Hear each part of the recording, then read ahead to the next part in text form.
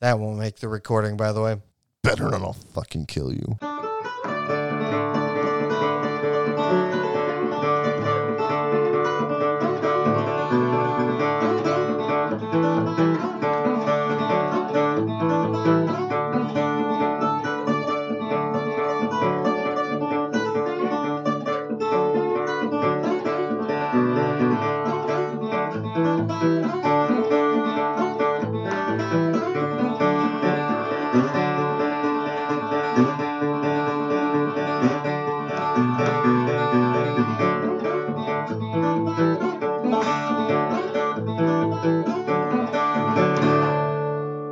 Oh, man. We made it. Step one, step wall. Or, excuse me, come one, come all. Step forward. one, step one. Step one, step red fish, blue fish. Step forward. We are ready to do our due diligence here. Ooh, I like that. Yes, I've been saving that pun for way too long. Don't worry about it. Welcome to the cursed episode that we've been waiting to do for so long. Yeah, there's been delay after delay, and then we sat down to record today, and then we had a ghost in the machine. So, Yay! We figured out how to get it to record, though. Yeah, so we're still here. Everything's fine. A few of our mic buttons are miscolored, and it's freaking us out. But other than that, we should be fine. We're cool.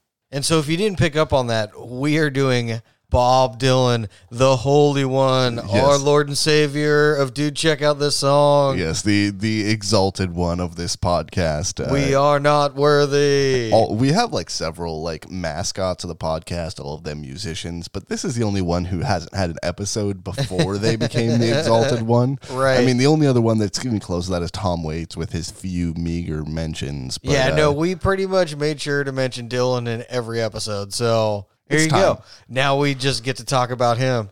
It really is time that we get into it and really, share the experience that we have. Because me and Ian grew up together when we were like, when we were really coming around as musicians. Bob Dylan was such a huge inspiration on us.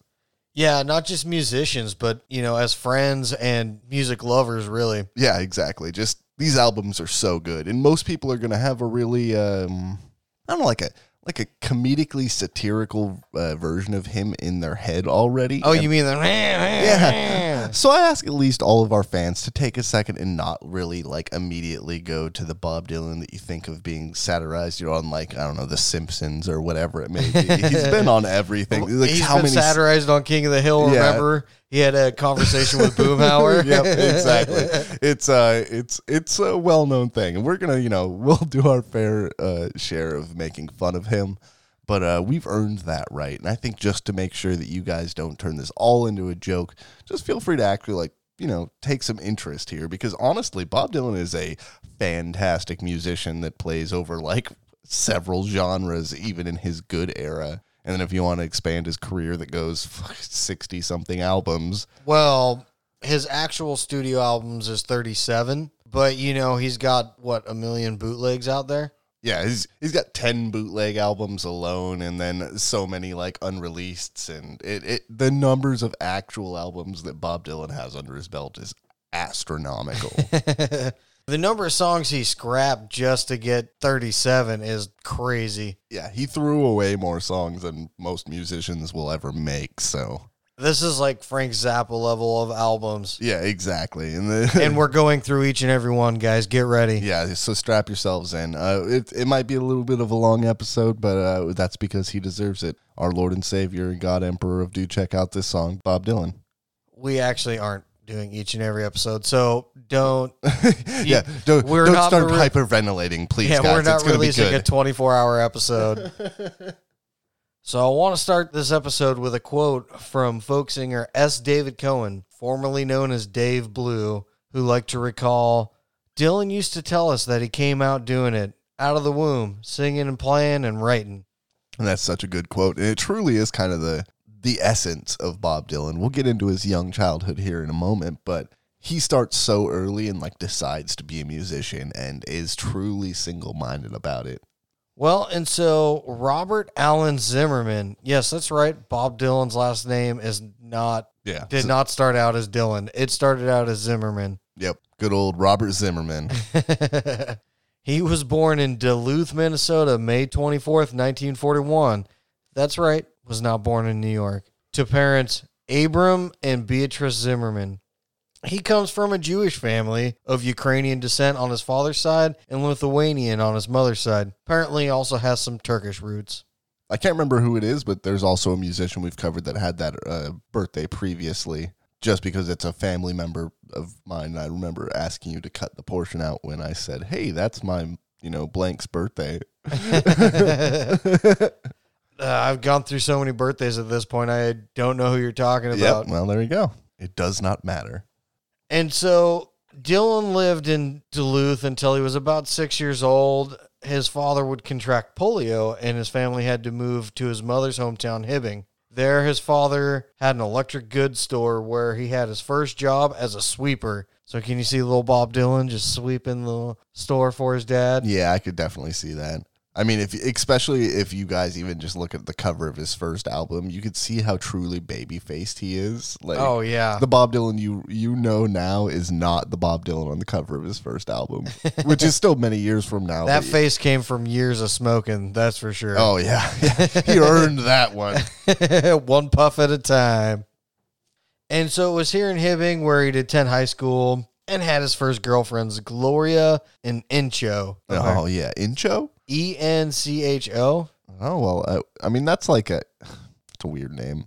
Because this is still like the 50s, right? Yeah. So that's kind of that's an early year to have a really experimental name in America. That's all I'm going to say. Maybe it was a common name. I wonder if that was common. That'd be interesting. And so apparently they would inspire his first verses and poems. Nothing like a broken heart to start writing poetry. Right? As it were. I believe women probably inspired most of my first works as well. If it wasn't for music, I might not ever get laid. I mean, that's fairly true, I think, for all of us. Music is a bit of it's a helper. You don't even have to play. You just have to listen to the right music. And so, yeah, in childhood, he'd show great interest in music and poetry. He first started playing piano. I couldn't find an exact age, but, he learned piano at a young age. And a lot of his musical inspiration at this point would be Hank Williams, Little Richard, Elvis Presley, and Johnny Ray. As most were. Although Johnny Ray is the first time this is the first time he's gotten a mention at all. It is the first time. I mean, we might as well just throw his ass in the beep boop boop machine at this point, just because of his reference here. Here we go, Johnny Ray, boop boop boop boop boop boop boop. And so, in 1955, at the age of 14, Bob Dylan would actually get his first guitar. Yeah. And so it surprised me to find out that he started playing piano first, but. Yeah, I mean, it's briefly mentioned in a really great documentary. If you guys find interest, you should check out No Direction Home. That is a great documentary. It's such a fine documentary of Bob Dylan, and it's while being sappy is also kind of super informational and also correct. There is no inflation of information. It even kind of calls him out on some of his shittier stuff. Yeah, that is true. Well, it is directed by Martin Scorsese. So. Yeah, well, yeah. I mean, we should have to say no more. It's directed by Martin Scorsese.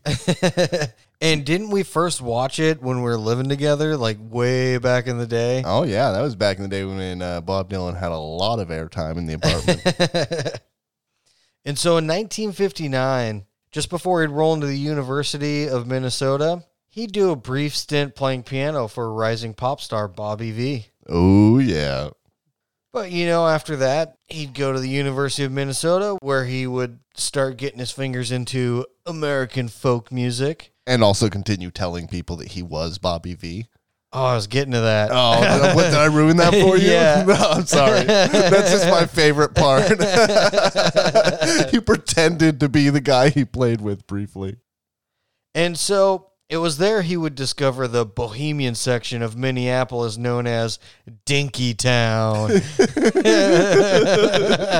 Wait, so Dinkytown is like a really cheap, like Greenwich Square, pretty much? Essentially, it's the Minnesota version, so there's a lot more heaters, I'm guessing. Yeah, a lot more heaters. Jesus. And New York's cold too. Could you imagine how good that music must have been, though? I just imagine like Fargo hippies out there like playing some folk music. That sounds so amazing. Hey, I'm about to play my song, eh? that turned out a little more Canadian than I wanted, but it's close. Yeah, I mean, Fargo guys are like, mostly Canadian, but they got their own little Minnesota twist to it. I don't know. I'm not even going to attempt it because that's such a weirdly complex accent, and I think you've embarrassed us enough for both of us. That's one of my jobs. It's on our list of jobs is to embarrass Pat. Yeah. Well, I mean, it is actually like third thing on your jobs list for the podcast. So it really is. We should stop setting that professional things out with you annoying me as one of your jobs. What does Ian do on the podcast? The research, the editing, and annoying Pat. Yep, that's usually the best part. And it usually starts when he opens his mouth. It really starts the moment I have to open the door for you, if I'm being honest. I feel so welcome now. Oh, whatever. And so, yeah, it was in Dinkytown where, he'd become fascinated with beat poetry and, Woody Guthrie. Yeah. We've covered a little Woody Guthrie, and we've talked about how much we love Woody Guthrie, and that's one of the things that really, it's a through point because Bob Dylan's kind of obsessed with him in his early career. Oh, yeah. We'll get to that in a little bit. And so, he would kind of attend classes, but he would read a lot. He read, all the works by all the famous Greeks, Walt Whitman, Ezra Pound, T.S. Eliot, Ginsberg. T.S. Eliot, shout out. That's some good reading right there. Yeah, you got to read some T.S. Eliot. It's not, dude, check out this poet, but if you're going to check out a dude. It is, dude, check out T.S. Eliot. And it was in college that he would change his last name to Dylan, most likely after the poet Dylan Thomas. Hell yeah. And, he would kind of start making up a mythological background about himself. Like, he'd tell people that he was everything from an Indian to a hobo to, yes, Bobby V. Yep. Claiming to be his previous mate. And after hearing a lot of the folk that was coming out here, this is when he really started to begin playing folk music. Because if you didn't know, his first several bands were rock bands. Yep. Or at least, yeah, he was featured next. And he played a lot of support instrumentation for these rock bands. Yeah, he wasn't really the vocalist. Yeah. It wasn't until the folk era when he kind of started taking the forefront. I think he really liked it because it was something he didn't require a band for as well. I think he just got taken in with the folk sound and, how could you not? There's a lot of people who don't like folk music out there, man. I know. There's a lot of people who suck. I understand that. And one of his band names included the Golden Chords, and he'd form another group under the pseudonym Elston Gunn. Elston Gunn? That was a pseudonym? Like he called himself that? Or yeah, that was his stage name. It's the worst. So what? If it was Elston Gunn releasing a bunch of stuff instead of Bob Dylan, you might not have. Yeah, no, I don't know if I would have. Fuck that guy. He's got a stupid name. Yeah, I don't know if it's a deal changer, but I think it might have been an issue. But yeah, Bob Dylan did not stay at the University of Minnesota very long. He made it through his freshman year, and then after that went to New York. Yeah, he'd start performing, apparently. His first performance was at a place called Cafe Wha, spelled W-H-A, with a question mark. What? Cafe Wha? What? And it was there he would start doing his own versions of his idol, Woody Guthrie. Oh, yes. So is the god of our god our super god? I mean, kind of. I mean, I would say that we've got kind of like a polytheistic pantheon. I think that Woody Guthrie just is probably like Zeus. Okay. And I think that would be Dylan would be like an Apollo, I think. I don't know. Maybe. Now I'm just thinking of Battlestar Galactica. Yes, we have our own Battlestar Galactica, but with folk musicians. And so, like we mentioned before in the Woody Guthrie episode, shout out, check it out. Yep, you should definitely check it out if you think this episode's cool. Woody Guthrie would go visit his favorite. Bob Dylan would go visit Woody Guthrie in the hospital who was dying from Huntington's disease. Still, after all these seasons, I have trouble saying that word. Yep. And I mean, we did cover this in the Bob Dylan episode, so I'm sorry for any of you who, habitually listen to all of our works, and they're going to have to hear us repeat a little bit. But it is also hotly contested whether it actually happened or not. Well, I've got a quote from Bob Dylan about this. Oh, I know. He's the one who thinks that it happened, but not a lot of other people do. So he would say, I was pretty fanatical about what I wanted to do. So after learning about 200 of Woody's songs, I went to see him, waited for the right moment to visit him in the hospital in Morristown, New Jersey. I took a bus from New York and sat with him and sang his songs. That's pretty awesome. If it actually happened, that is very, very cool.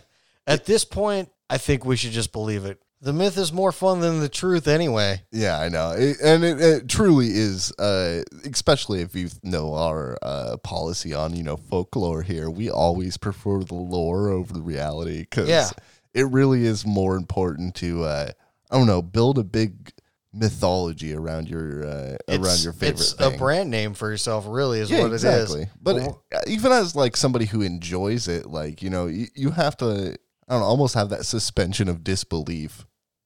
And so it was here in New York that Robert Shelton, who is a folk music critic for the New York Times, was getting impressed by Bob Dylan, who was performing at house parties and hootenannies. Yes, Hootenannies. Hootenannies is in my notes. Hootenannies. Yeah! Which is like a barn dance, right? So all that a hootenanny is an informal gathering with folk music and sometimes dancing. Oh, so a hootenanny specifically folk music? Yeah, I mean... Because I would think... So, but bluegrass, does that make bluegrass kind of more folk music? Because I know bluegrass would be at a hootenanny. I just know that because I don't know. Or maybe bluegrass adopted the term. Oh, maybe.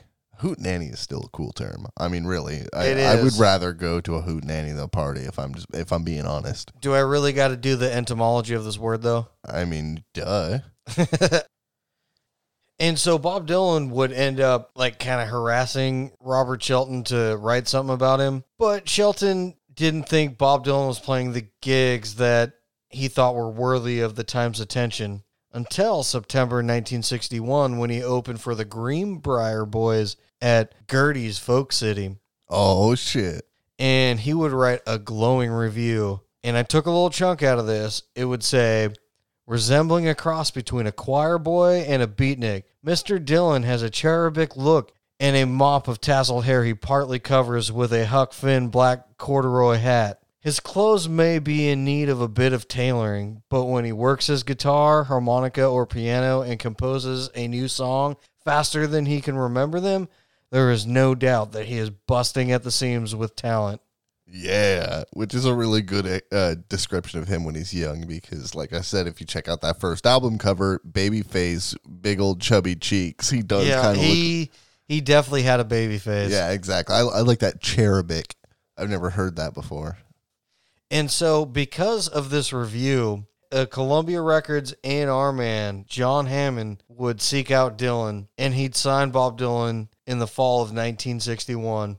In just a brief little overview of Hammond, he'd discover people like Buddy Holliday, Aretha Franklin, Stevie Ray Vaughan. So he's like kind of a big deal. Yeah, he could find talent when he saw it. Yeah, that's pretty awesome. And I'm glad Stevie Ray Vaughan already got to mention this episode because he's also like the secret like super third that we mention slightly every once in a while. And so Dylan would go in to record his first album. Oh, yes. And it's such a good album. It is a good album. It's a self-titled affair. And the crazy thing about this album is it only contains two of his original compositions. Those would be Talkin' New York and Song to Woody, which we mentioned in the Woody Guthrie episode also. Which is such a good jam. So he did mainly covers, like you do the song Highway 51, See That My Grave Is Kept Clean, and going back to our Booker White episode, Fixin' to Die. Yep. So you remember that because of Bob Dylan in this album, Booker White became more popular and kind of had his resurgence because of it. Yep. So, yeah, that's kind of a really interesting thread that goes back to another episode. I really do like the fact that we've drawn this, like, immense web where we get to, repeatedly refer back to people we already kind of covered. Build that whole understanding because everybody is so connected. It's all little bricks into the foundation that is Bob Dylan too. Yeah, and not just Bob Dylan, but Bob Dylan's just another brick in the foundation of what is music. You know what I mean? Like, exactly. That's what we get to really explore here, and it's every week. It's really awesome to sit down and do this. It makes me smile. And something I didn't know. Did you know that Bob Dylan wrote "Song to Woody" in a bar? I did not know that. I did hear that he had wrote it on like a napkin, but I did not know that he wrote it in a bar. So the handwritten lyrics for the song would end up with Bob Gleason and his wife Sidsel. I don't know if that's a real name, but that's what it says. Yeah. What makes sense is, from what I understand, is he wrote it on a whole bunch of napkins. Yeah, it doesn't mention anything about a napkin here. So this New Jersey couple were friends with Woody Guthrie. They'd end up like hosting like a Sunday get-togethers with like a bunch of folk singers and stuff. But on these writings would include the inscription, written by Bob Dylan in Mills Bar on Bleecker Street in New York City on the 14th day of November for Woody Guthrie. Hell yeah, that's so fucking cool. I love that song, I really do. Yeah, that is, I mean, it's a great song among an album of great versions of songs that he does, too. And it's not even his only, like, Woody Guthrie tribute song. Oh, no, he would do that all through his little folk career. Yeah, I mean, acclimating with, I think, one of the most heartfelt songs that he would have no instrumentation to, would just be a spoken poem, Last Thoughts for Woody Guthrie, but that wouldn't come for a while yet. Isn't the recording of that done at one of the folk festivals that he was in? Yeah, I'm not 100% sure off the top of my head, but it is from like the mid to late 60s era. Yeah, I think it's definitely from before he went electric. Yeah, I feel like it is that period when he was super famous before he went quote when he was electric. The folk musician. Yeah, exactly. And we'll get to that. Yeah, we're gonna get to that. And so Bob Dylan's first record debuted in 1962, recorded for $402. Oh, shit. That was so much money, but he also got so ripped off. That was so little money. Yeah, I know. Like, really. But for, like, that era, that is a lot of money, but also it isn't to for what he actually do, was like, a full-length album, I mean, it would be a lot more back then, too. Yeah, it really would. But, I mean, it's not the $5 that we've heard before, you know? Well, I mean, but that was probably like a can in the middle of the room or something. This isn't Sun Records. It has evolved a little bit. Okay? Yeah. It's a whole different day. It's not $25 for your song. Come in and record for $25. Yay. I mean, look at today's day and age, though. You can literally record a whole album for like $1,000 and then record every other album for free because you got all the equipment. Yeah, exactly. And even better, I mean, if you're really frugal, you can do the build up, and then each album can cost you $50, and it just takes you 10 albums to have everything. I mean, if you're a folk musician, you don't need much anyway. Yeah, exactly. You just need your instrument, and that's usually a couple $100 no matter what it is. So anyway, this brings me to my first dude. Check out this song. Oh my God, thank God. I'm going to go with Highway 51. Yep. See That My Grave Is Kept Clean. Yep. Fixing to Die. I'm throwing it down there too. And Talking New York. Oh, those are all fantastic jams. I don't think I have anything to add for that album just because. You got nothing? No, you really struck all of the important ones. See That My Grave Is Kept Clean. I'm just going to throw an extra underline on that one because really everybody should check that song out. I think I raved about it on another song too where I threw it in as the Bob Dylan version, but yeah, just listen to that jam.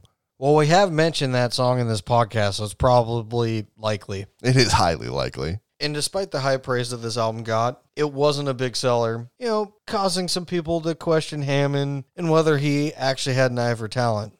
And over the course of 1992, Bob Dylan would start writing a large batch of originals, many of which were his political protest songs, kind of in the same vein of what was going on in Greenwich Village at the time. Oh, yes. And what he would really become famous for.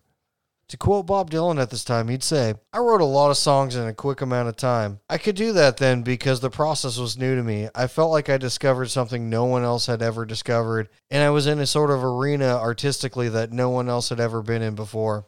No, that's a little bit of vanity and a little bit of confidence right there. Bob Dylan was quite vain, let's be Yeah, honest. yeah, no, exactly. And that's one of the things, like, I'm the first to take, my shots at Bob Dylan because I've earned that right by being a fan of his music and memorizing most of his songs and whatever over the years. I get to look at him and be like, and some of the stuff that you do is Bob Dylan-ish, bro. Well, I found it amazing when we were listening to some of the songs I haven't listened to in years of his. I still have like so many of his songs memorized. We're just and singing along to them. You don't even realize it either. They'll come on, like the album comes on. I haven't listened to it in 5 years. Yeah, I still can remember every lyric of the song. It's like the old computer up here put the floppy disk in and goes, see, you remember that. Oh, yes. You remember Bob Dylan? You will remember it forever. And so his next album, The Freewheelin' Bob Dylan. Yeah, freewheeling is so fucking good and such like a cool word, the freewheeling Bob Dylan. Like, I don't know why, but the title of this album makes it feel like a road show. Do you get that feeling off of it? Like, I don't know, the freewheeling. A little bit. Or like he's being announced on like a fancy, like a late night TV show, like the freewheeling Bob Dylan is here. And he like, whoop, whoop, whoop, like freewheels out on the stage.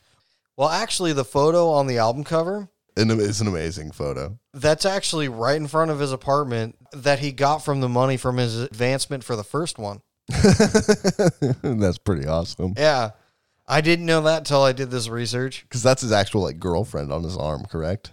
I believe so, yes. Yeah, that's highly, highly covered in that documentary. Unfortunately, I didn't get a chance to review it right before we did it, so I can't remember all her name and all that. I couldn't find it anywhere for like a reasonable time. It's not like on any of the streaming platforms. Oh, yeah. I'll go ahead and listen to it or watch it another time, and we'll do like an update. Maybe we'll do a Bob Dylan, like anniversary episode a couple seasons from now.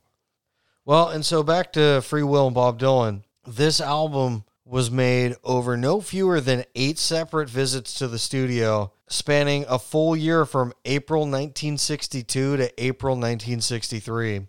12 of the 13 songs on this album would actually be originals, such as Blown in the Wind, A Hard Rain's A-Gonna Fall, Don't Think Twice It's All Right, Girl from the North County, and I Shall Be Free. And so here's the thing about this album. Before its release, it would actually go through several incarnations. Dylan had recorded a rock and roll single for this album called Mixed Up Confusion. Huh. And it was recorded at the end of 1962, but his manager, Albert Grossman, made sure that the record was deleted because he wanted to present him as a acoustic folky. Oh, so he made sure the rock and roll song didn't make it to the album at all? Yeah. That's fucking so hilarious. This early, he was already planning on recording a rock and roll song, which I did not know. That's awesome. And you know that song I sent you? Mm-hmm.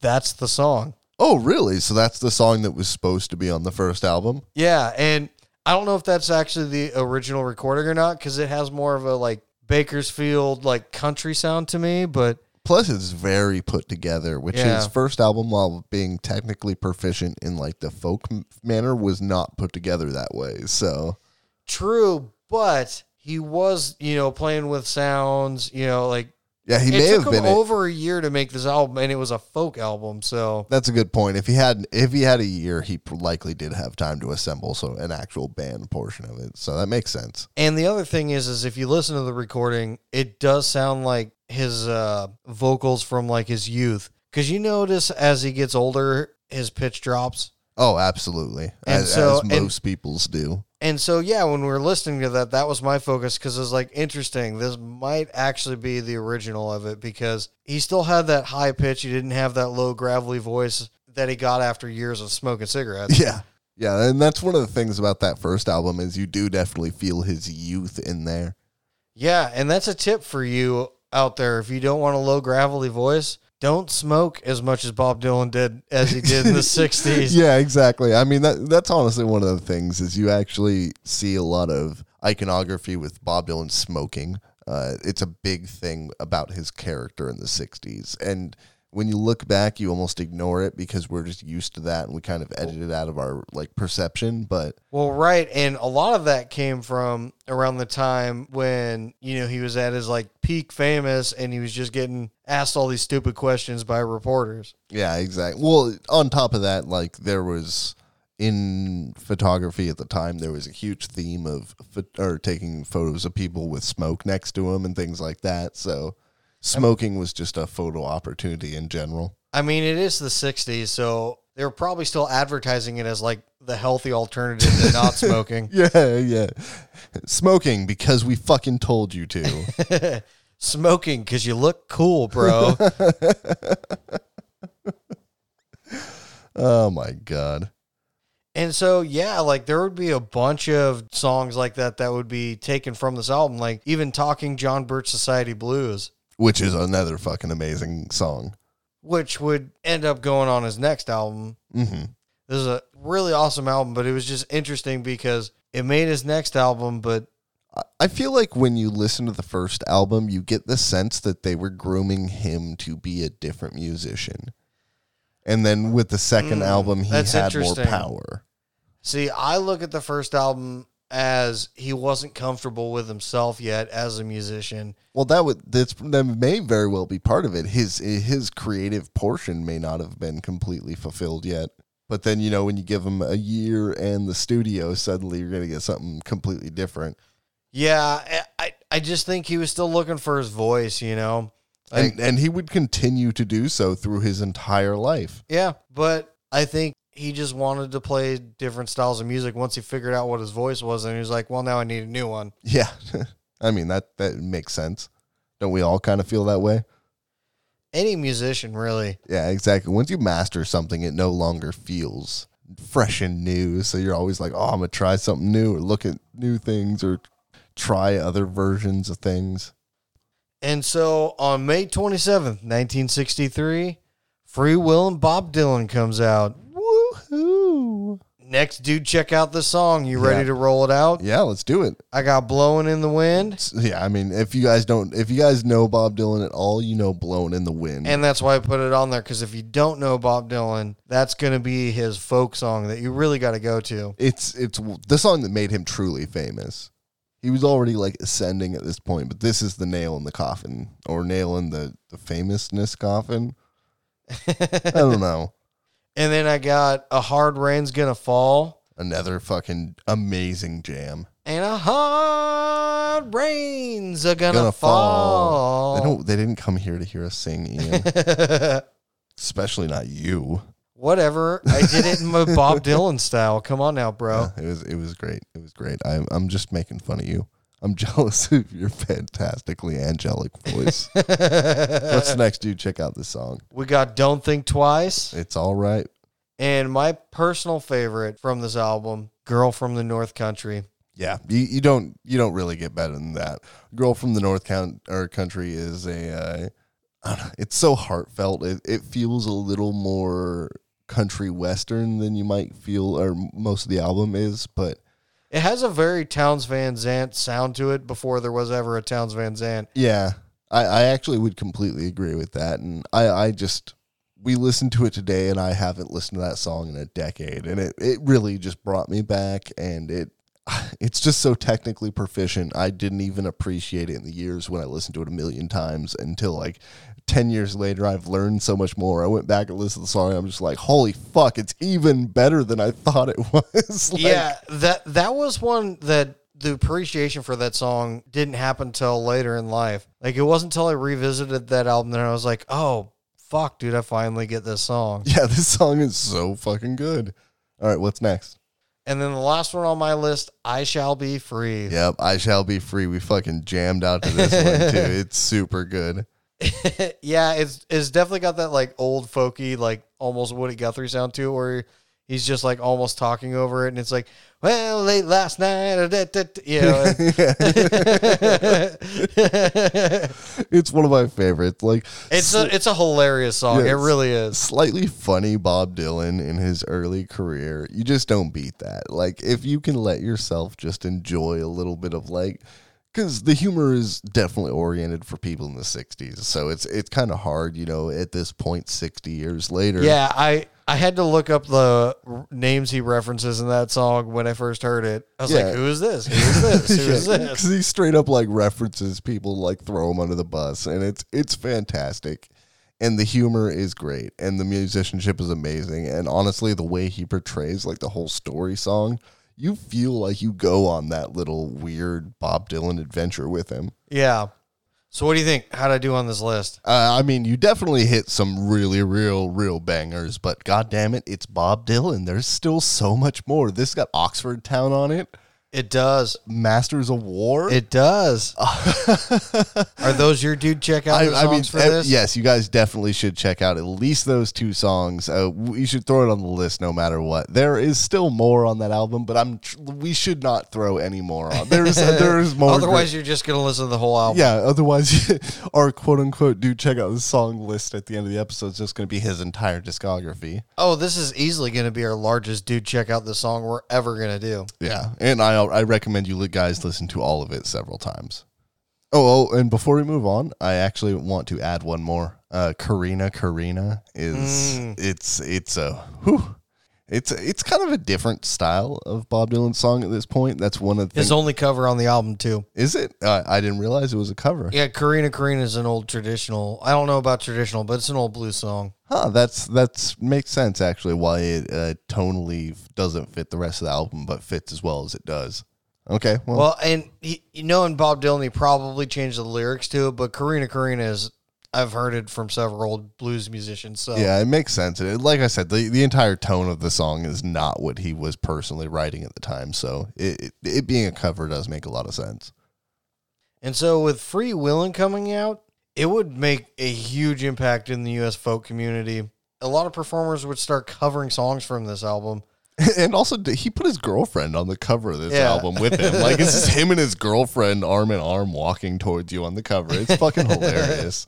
Well, and the most significant band would be Peter, Paul, and Mary. And they would do a cover of Blowin' in the Wind. Yeah. And we talked about, some of the other songs. Blowin' in the Wind is another Bob Dylan iconic song. And one of the, big war protest songs that had big hits. Oh, yeah. And with Peter, Paul, and Mary covering it, it would really help Free Willin' become the hit of the fall of 1963. Yeah, because Peter, Paul, and Mary had a larger exposure base at that point. They were way more fixed. Oh yeah, they were already established. Community. Yeah. And so in July of that year, he would end up being invited to the Newport Folk Festival, where he was crowned leader of the folk music. Wait, leader of the folk music? Yeah, not literally, just speaking figuratively. Oh, okay. Yeah. Where he'd solidify his place. Okay, that makes more sense. I thought they were leader of the folk music. It's like a thing we give out every year. Kneel before you, we crown you. They hit you with a mandolin on each shoulder. Some guy. In the name of folk music, you must practice socialism and speak for your people. Oh, it's such a meme because honestly, everybody in the people who target folk musicians with hate, it's always socialism. They always socialism or communism. Well, but communism's just an extreme version of socialism with some authoritarianism sprinkled on top of it. Sprinkled, yeah. Yeah, sprinkled in quotation marks. Tell that to Mao. Okay, whoa. This is not, dude, check out this disaster. Yeah, no, I'm not getting into any of that. At least not on this podcast. I think me and Ian need to make a more historically based podcast, but I think that might be a disaster too. That one will be a lot of fun. You can do the research on that one, though, because you are better at history than I am. No, absolutely. I think that's only fair because Ian does most of the research on this. I just show up and look pretty most of the time. So. Hey, beep boop machine for a new podcast idea? Yeah, possibly. Beep boop boop boop beedly boop. And yeah, his reigning queen was Joan Baez. Oh yes, yeah. the good old Joan Baez. I gotta say, I have a little bit of a crush on like 1960s era Joan Baez. Of course you do. Like Time Machine, go back in time, beat up Bob Dylan, and become Joan Baez's husband sort of crush. You're missing one aspect of that, though. What? You've got to be the top of the folk scene.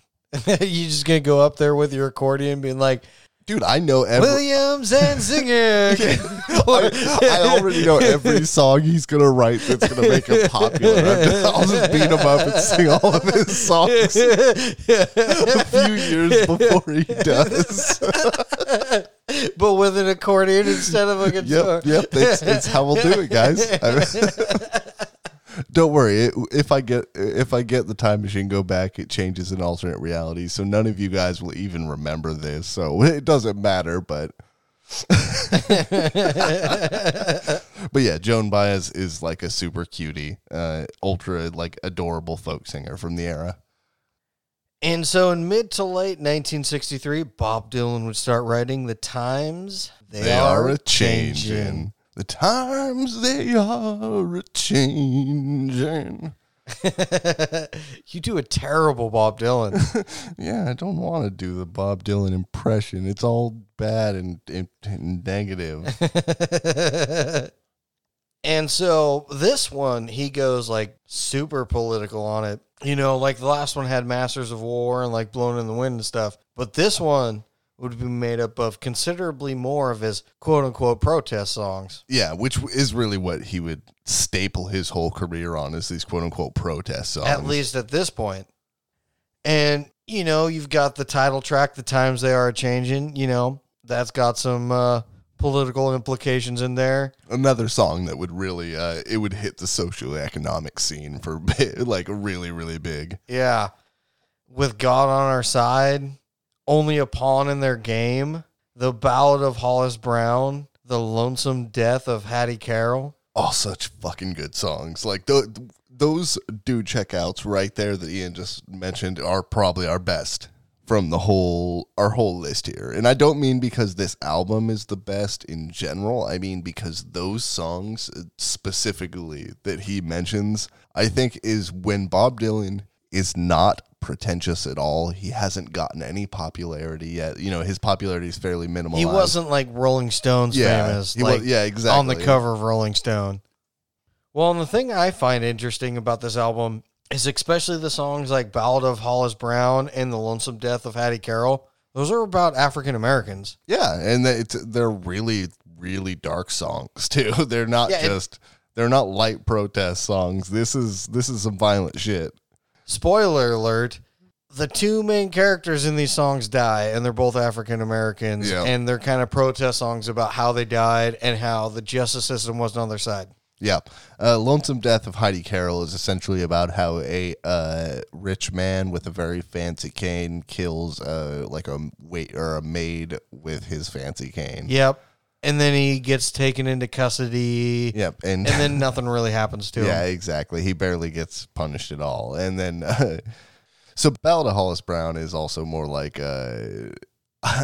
like a farm tragedy sort of thing. Like he clearly can't pay his bills. Well, yeah, but the song Hollis Brown is actually based off of a true historical event. Oh, that's awesome. And honestly, that gives it even more pull if you ask me. Oh, you know what? I totally confused this. This is not the protest song about an African American. This is the one about him killing his family. Yes, this is the one about the So I'm getting my facts mixed up right now. Sorry about that, guys. Okay, so is Hollis Brown like a white guy then? I mean, does it matter? I mean, it's the one. It's the one where he kills his family. I know the song. I'm just but that story is a true story. Yeah. Well, that's fucked up. Sorry, guys, mixing up my folk songs. My bad. Ian's fucking everything up, but we definitely know that Heidi Carroll is a song about a wrongful death. So yeah, she's actually like a maid of their castle, essentially. It's a great song. Honestly, it's one of those things like I haven't listened to his album in probably like I said earlier, probably 10 years.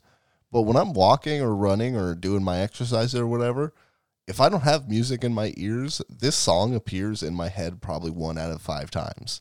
I could sing That's this. a depressing way to go jogging, dude.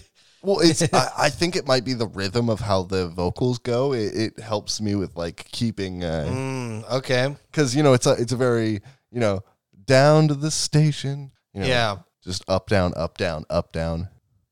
And so the Times They Are Changing would be released on January 13th, 1964, which brings me to my next dude. Check out this song. Of course, title track, Times They Are Changing. Yeah. Only a Pawn in Their Game. Yeah. Ballad of Hollis Brown. Hell yeah. And The Lonesome Death of Hattie Carroll. Fuck yeah. Now, Pat, did I miss anything? Yeah, you missed Boots of Spanish Leather when the ship comes in. I know. I had to figure out something. Nah, dude, Boots of Spanish Leather, bro. Biggest dude, check out this song ever. God damn. Yeah. All right, those are going on the list, too. They better go on the list. Fucking Boots of Spanish Leather, man. And also When the Ship Comes In is super good. And there is that is a good song. Like I said, we should just really put the whole album on there, but that would just be a ridiculously long playlist. So we're not going to fuck with you guys. This like is that. Already a ridiculously long playlist. Yeah, we're only a couple albums in. We are literally fanboying over every album, and we're on his third one. Yep. I mean, and that's just the way it is. I know the album or the episode tonight is a little extra long, but yeah, this is gonna be a long one, guys. Strap in. It's well worth it because it's a little lesson for everybody out there. And I don't think you guys have ever heard us this excited before. Yeah, so if you care about us at all, let us be excited. Let us have fun. And so, with the Times They Are Changing, Bob Dylan firmly established himself as the singer-songwriter of the 60s protest movement, and this reputation would only increase as he became involved romantically with Joan Baez. Yes, our cutie from earlier. And now this relationship would only last 2 years, and both would benefit from each other dating, where Bob Dylan would help her write songs, and she'd introduce him to thousands of fans. Well, and not to mention the fact that a lot of media outlets at the time really kind of iconicized their relationship, and they made it kind of a two sweeties or two famous sweeties dating each other. We get to fawn over that kind of situation. Well, with Joan Baez's help, by 1964, he was playing 200 concerts annually. Whoo, that's a lot. That is a lot. And think about the output he's just about to have coming up too. Yeah, that's 1 out of every 3 days. And that's more like every once in a while you have to do it 1 out of every 2 days and maybe even 1 out of every 1 day. And that's the only way you make that work. And so what do? You're playing all these shows. You're getting famous, touring the world. You make another album, of course. Knock, knock. Who's their new album? Hell yeah. And we've got another side of Bob Dylan. Yeah. He's a very much like... He uses our album titles, at least in the beginning, to almost like narrate his adventure. You know what I mean? Right. Like, this is the freewheeling Bob Dylan. And then we got The Times They Are Changing. Which is all his political stuff, which, if you think about it, it's kind of a darker tone for that anyway. Yeah, exactly. It's a much darker album than any of his work before. Well, and think about that. When you think of things changing, it's always like a dark image in your head, too. Yeah, exactly. And then you've got another side of Bob Dylan, which he still has some political songs, but it's so fun and light. There's a lot more silly songs on this. Another side, I think, is like one of those albums. It's a really good listen, just like in your ears. You know what I mean? Like we've mentioned working out already, but like it's one of those things like you're doing a little menial work, whatever it may be. Another side of Bob Dylan will keep you going. Yeah, and this album would have songs like All I Really Want to Do, and I just think of the chorus the entire time, where he's like, all I really want to do is baby be friends with you. And that's one of the big things. Like, he catches a lot of flack for his quote-unquote bad singing style, but he purposely is doing that. He's making his voice crackle the same way that Woody Guthrie did, the same way that a lot of these musicians in his contemporary did, because it is an old folk style, more specifically. Especially when you're doing like more comedic style songs. Yeah, exactly. Think about anything Woody Guthrie did that was considered like funny at the time. He always overemphasized his voice. And this draws back to something old school with our podcast here. those crackles and flourishes are imitating the old yodeling style, the old singing cowboy style. It's supposed to be them trying to do that, but purposely doing it wrong for the kind of the meme, I guess, is what it is. Because it's supposed to be, you know, like a referential humor thing. You kind of lose it like 60 years afterwards. That's one of the hardest things. Like, you know, one of the things that makes it really hard for people to get into some of this stuff is you do lose those little context stuff. Because they were closer to actual, like, this album is closer to gunfighting than it is to us. You know what I mean? Like, right. Cowboys were gunfighting at the same distance this album is from us. You know what I mean? Yeah, at least it's like the same distance. It's kind of like when you think about, like, when you hear that saying that Cleopatra is closer to us than when the pyramids were built. Yeah. It really does show that the speed of history is so interesting. Like, the farther we go as a world, the faster, like, our evolution speeds up. We used to take, like, 60 years, 100 years, 200 years, 300 years to have, like, a social evolution. In our modern day and age, every country is having one every few years. Like, it's ridiculous. But let's get back on track, man. So yeah, this episode's already long enough. This isn't, dude, check out this philosophical thinking right now. Yeah, not till next time. But then this album also has songs like Chimes of Freedom, you know, one of his more serious songs, My Back Pages, I Don't Believe You, It Ain't Me, Babe. It ain't me, babe. Which is like the opposite of a love song, which I love. Yeah, it's a really good song. It's fucking fantastic. And then I snuck one up in here that I totally forgot about. Motorcycle Nightmare. Oh, Motorcycle Nightmare is like a fever dream. Yeah. I fucking forgot that song existed too. But it starts so with that good. classic story of, you know, him getting abandoned in, like, his motorcycle breaks down on a farm, and the farmer's like, you can have free reign of this place, just don't touch my daughter. Yeah, it's like the beginning of a bad joke, and it just gets so fucking good after that. Oh, that better be making the dude check out this song. And so on August 8th, 1964, another set of Bob Dylan releases. And you know what that means? Another set of Dude, Check Out This Songs. Yeah, lay it down. And so we got All I Really Want to Do. We got My Back Pages, I Don't Believe You, and yeah, Motorcycle Nightmare made it. How am I doing with this list? So actually, you kind of nailed it with this one. I've only got 2 additions, which is, I mean, probably still a lot for such a short album. But you don't have the Spanish Harlem Incident. I thought about putting that one on, but I knew you were going to add stuff to this, and this list is already ridiculously long. And another legendary Bob Dylan song, It Ain't Me, Babe. Yeah, I don't know why I didn't put that one on my list. This is going to be another song that I would put on the top 10 for popularity of Bob Dylan songs. This is another one that culture locked on to. Yeah, well, and then like you got Johnny Cash doing a famous cover of it and stuff like that. Yeah, exactly. So it's well worth the mention.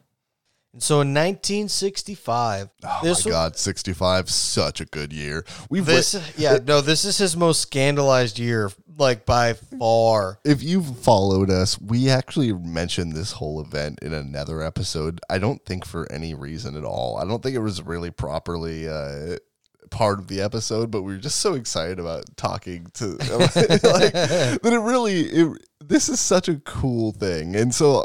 Come on, Ian. I'll let you crack into it before I ruin the whole thing for everybody. And so, first of all, in March 1965, Bob Dylan releases his 5th album, Bringing It All Back Home. Yep, which is, once again, the name of the album really kind of builds his whole career. You know what I mean? You get it. You get another side of Bob Dylan. Now he's bringing it all back home. He's going to go back to where it started, back to his roots, you know? And you know what those roots are? What are they? Fucking rock and roll. Yeah, exactly. And that doesn't make any sense unless you know the fact that he wanted to record rock and roll since day one and no one let him. And we never knew that till now. Yeah, I mean, we did kind of know with the fact that Bobby V was technically a rock and roll artist, and I know that. Well, his first bands were rock and roll, but we didn't know he actually tried to record a rock and roll song earlier. Yeah, we did not know that until very recently. I didn't know that until you told it to me today, so that's for sure. And so the reason why it was so controversial is because the first half of this album was backed by a 9-piece band. 9-piece band. Yeah. That's a lot of band. And so this is the first time anybody's heard Bob Dylan where it's not just him and his guitar. Yeah, or maybe a drum set. There was some drum set and I think a bass before that. No, I mean there absolutely has to be because we have a oh shit, none of okay, I might be wrong. Yeah, no, it was him solo up until this point. Okay, yeah. no, I was mixing some of his later albums into my. Okay, go ahead. I'm sorry, I've stopped us for nothing. I literally watched the loading circle go around Pat's head right there. Yeah, as I downloaded all of this, oh no. And the second half was still him acoustic, but it's he's supposed to be a folk musician. That's a fucking sin. Yeah, and this is when folk music and rock and roll music were adversarial. Nowadays we live in a post Bob Dylan 1965 world where we understand that folk music and rock music are the same fucking thing, and they just kind of roll together depending on how much you want to add of each piece. You know what I mean? Oh, yeah. It's part of the American experience, but in 1965, much like the things and the people that are prevalent in this era are not apt to bend at all. No, oh no. They do not like things. If you were a rock and roll musician, you were a rock and roll musician. If you were a folk musician, you were a folk musician. And if you were a rock and roll musician who played folk music, you were a rock and roll musician who was also hated by both. And that's just unfortunately the way it was. But because of it, we get one of the coolest fucking events in rock and roll / folk music history. Yeah, and so bringing it all back home would have songs like Subterranean Homesick Blues, which has this cool, I don't know if that's the first music video ever, but he's got those little cue cards of parts of the lyrics in it. Yeah, it's not the first music video ever, but it is a I don't remember what it is, but it's one of the few first music videos of a certain type. And then he would do Maggie's Farm. Oh, this song is legendary. This song is so fucking good. Mr. Tambourine Man. Nobody knows that song at all. It's not. I mean, Mr. Tambourine I would say is probably his abjectly most famous song because most people would know it without knowing him. Well, and then I have to mention this one because if I didn't, you would execute me upon the spot. Probably. It's All Right, Ma. I'm Only Bleeding. Yeah, this song is fucking amazing. It is oftentimes has gotten me through some of the hardest points in my life, but this song is just so fucking good. Yeah, my earliest memories of you, once you start getting into folk music and stuff, was of you just obsessively listening to this song over and over and over again. Oh yeah, no, I absorbed this song. There was multiple songs in this album alone, but just in this era of Bob Dylan that I was just nope, I need to not just memorize this song. I need to make sure that I can never forget it. It's pasted onto my genetic memory now or something.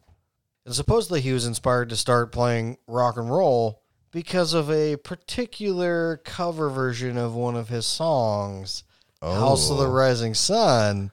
Oh, right. And by so a particular supposedly, band. This is supposedly that he was convinced to start playing rock and roll because the Animals did a version of his House of the Rising Sun. Yep. And so I think then it clicked. He goes, oh, I can actually play rock and roll. Yeah, and I mean, it's kind of ironic. We didn't mention House of the Rising Sun at all when we passed it. No, we didn't because we talked enough about it. Yeah, we have definitely covered it enough, but there was a version of House of the Rising Sun that he did previously. And if you don't know that, that means you have listened to not enough of the episodes of what we have done. And I'm not shaming you, but a little. For shame. Okay, God damn it, Ian is shaming you. Okay, I'm shaming you too. And so on July 25th, 1965, he would perform at the Newport Folk Festival. Oh, yes. A legendary day. This is another time machine day. Yeah. This is another day where if I had a time machine, I'm dialing this in. And on this day, he decided to perform Electric. To everyone's dismay.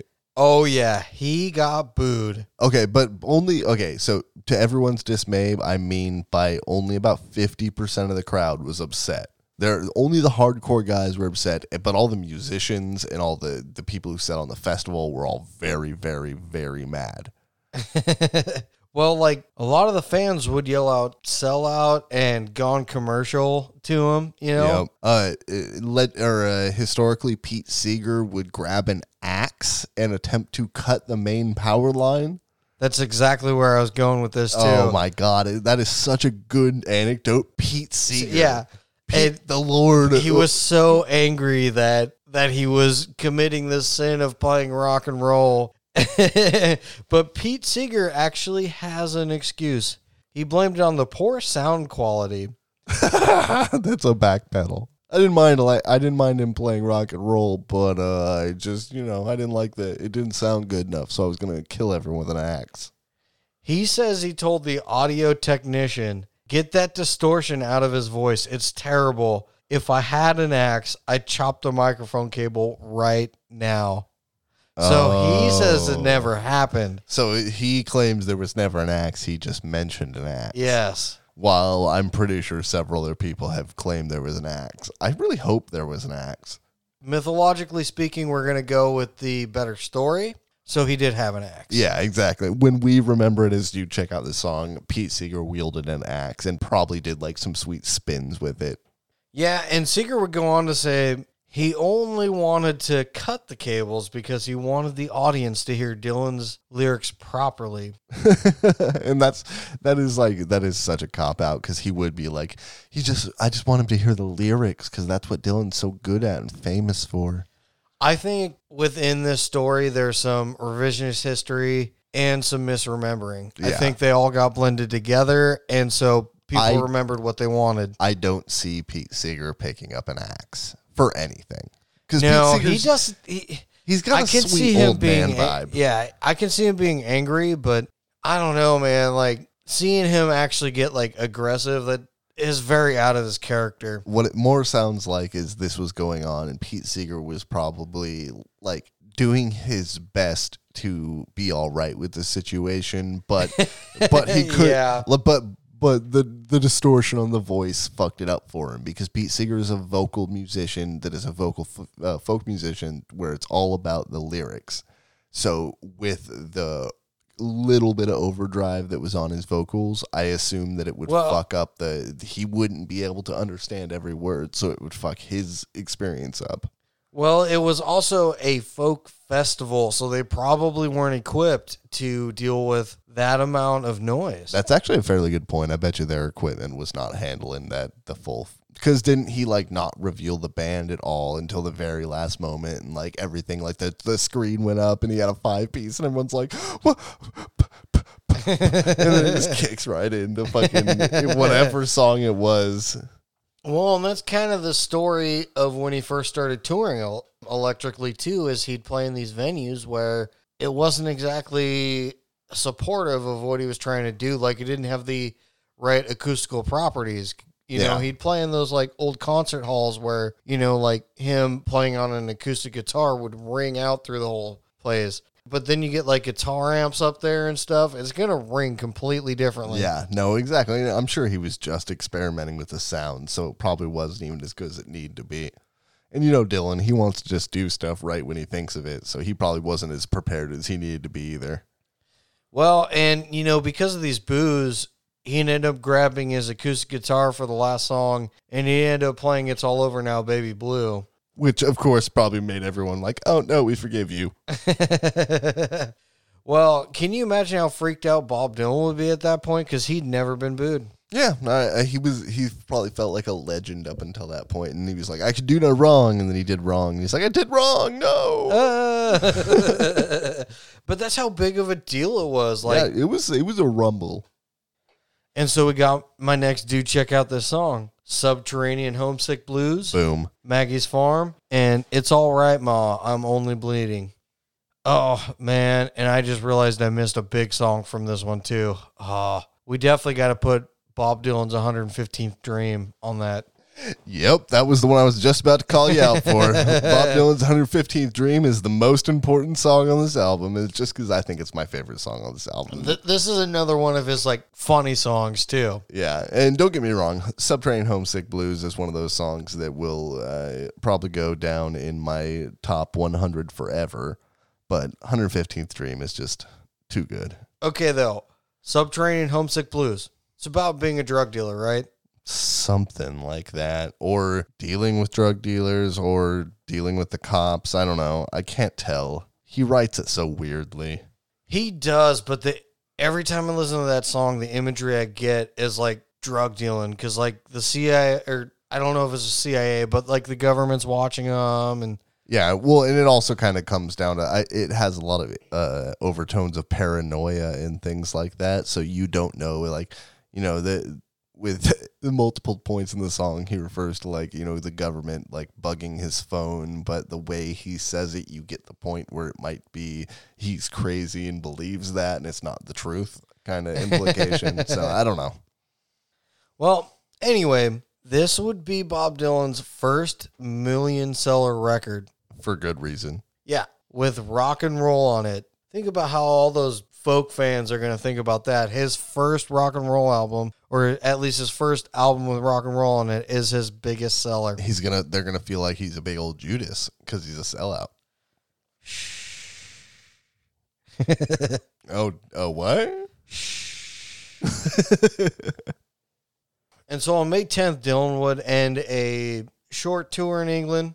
You know, I mean, getting pretty popular over there, folk guy. You know, they're just getting into like that kind of American folk scene themselves. Yeah, we've talked about the British transition where all of our music slowly transitions over, but Bob Dylan did in like real time. He became like a local tradition real quick. And this is also around the time of pirate radio starting too. Yep, and as well as the Beatles and Bob Dylan hanging out happened in this whole generation where people say that Bob Dylan gave Beatles weed for the first time. Yeah, they'd never done a drug before that. I hope that that's true. I like that's just for the folklore. That's so good.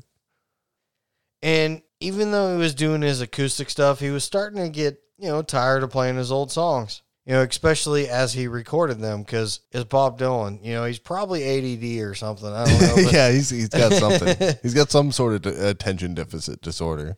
He'd say about this, I was playing a lot of songs I didn't want to play. It's very tiring having other people tell you how much they dig you if you yourself don't dig you. Oh, that is fucked up. That is actually kind of like painful when you think about it. Yeah. But this is around the time when he's, you know, super blowing up. Yeah, you know, he's actually famous, like legit famous, not just in the folk scene. He's legit famous now. Yeah, no, exactly. And he's not just famous in music either. He's world just famous at this point. And Dylan had brought Joan Baez along on the UK tour, but he was already living with another chick in his place at the New York's Chelsea Hotel. Damn it, Dylan. With a lady named Sarah Lowndes. Oh, shit. Lowndes? Lowns. Loans sounds right, I guess. And they would get married, in fact, in private, like secretly. Like people didn't know about this. While he was still with Joan Baez? I couldn't figure out the timeline for that one, but it kind of seems like during this tour. Pretty close. Well, it kind of seems like during this tour they're growing apart already anyway, and he had this other chick back at home that he was more in love with, and okay, so it was kind of a separation. Like he was already falling out of love with her, but not official yet. That's it's still fucked up. Still fucked up. And also to add to the confusion around this time, Bob Dylan would start using amphetamines. Oh, yeah, because that's always a good idea. Because here at Do Check Out the Song, we recommend that you just do amphetamines. Drugs are always a great option. Sarcastically, we say. Bing! That's the asterisk. Yeah, I don't know if we put that sarcastically. Yeah, we need to make sure the sarcasm really comes through. Don't do amphetamines, you assholes. You fucking dumbass pieces of shit, Bob Dylan. Well, and so one of the Bob Dylan hanger-ons around this time, named Marianne Faithfull, would say, they were all so fucking high. Every 5 minutes or so, someone would go into the bathroom and come out speaking in tongues. Yeah, because they're fucking doing meth and shit, and it's not even they're not even smoking meth. They're doing like they're doing old school amphetamines. Yeah, man. like fucking and probably German, railing them too. Yeah, like German Nazi amphetamines. Yeah, exactly. Oh, like that's the same shit that they were taking. Like pill form amphetamines. Well, fuck. I mean, amphetamines in general are terrible, but like I don't know. Don't do drugs, guys. At least. Well, and so on May 12th, Bob Dylan had some London sessions booked, for some jam sessions, and this would feature 20-year-old Eric Clapton on guitar. These sessions did not go well. No? What happened? Did you hear that, though? He had Eric Clapton on guitar. Yeah, I got the Eric Clapton part. I was excited, and then you were like, they did not go well, so now I'm like, what? So let's quote Eric Clapton on this. He said, "He was sitting at a piano and we just joined in. It was a jam session." And so they'd play for something around 2 hours, not getting anywhere. Some musician named Bobby Newworth would say to Clapton, "You're playing too much blues, man. He needs to be more country." I do that in a British accent, but I can't. But I've been there. I've had those moments where like I've played with really good musicians and it just didn't click because the styles weren't like right. Oh yeah, that happens to me too. Yeah, I mean it happens to everybody. I mean like I remember one specific event, me, you, and a band that you were playing with who was more of a punk band tried to get together, and I brought my synthesizer and everything, and it just didn't work. It just was a flat, like, I couldn't click. We couldn't click, like, as a group or whatever it was. And, it really makes sense because none of the people who were really there that day have ever really been in the big project besides the band that was kind of the core of what we were, experimenting with. You got the groove or you don't. But eventually Bob Dylan would go back home, start recording his next album. My personal favorite Bob Dylan album. Oh my God, this one is so good. Highway 61 Revisited. No mo. And so this would be the first time he ever had an entire album where it wasn't just him and his acoustic guitar. Oh yeah, like his whole first album that has a band. Yeah. It would have songs like a Rolling Stone, Oh, so good. Yeah, probably like his most famous, I would say. That and maybe Hurricane.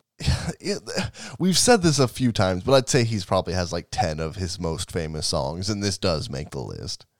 And he'd have his like super epic 11-minute song, Desolation Row. Yeah, which is great. It Takes a Lot to Laugh. It Takes a Train to Cry. Mm-hmm. Tombstone Blues. Yep. From a Buick 6. So good. Fun fact about this one. What? You remember when we first started like jamming and we had Timmy on guitar and I was playing bass? Oh, yeah, for that very, very short time. Yeah. Good old Tim. I wonder what's happened to him. Hopefully he's not listening to this. We didn't say anything bad. I was just wondering what happened to him. You called him Timmy. I don't think he ever liked being called Timmy, but beyond that. Fuck it. Now I hope he listens to it. But anyways, continue. So, yeah, when we were first jamming, I had no idea how to play bass because that's what I was going to be playing in this band. Yeah, just because we made room for him for some reason. And so, okay. So From a Buick 6 was the first song I ever learned how to play on bass. Nice. That's actually really cool.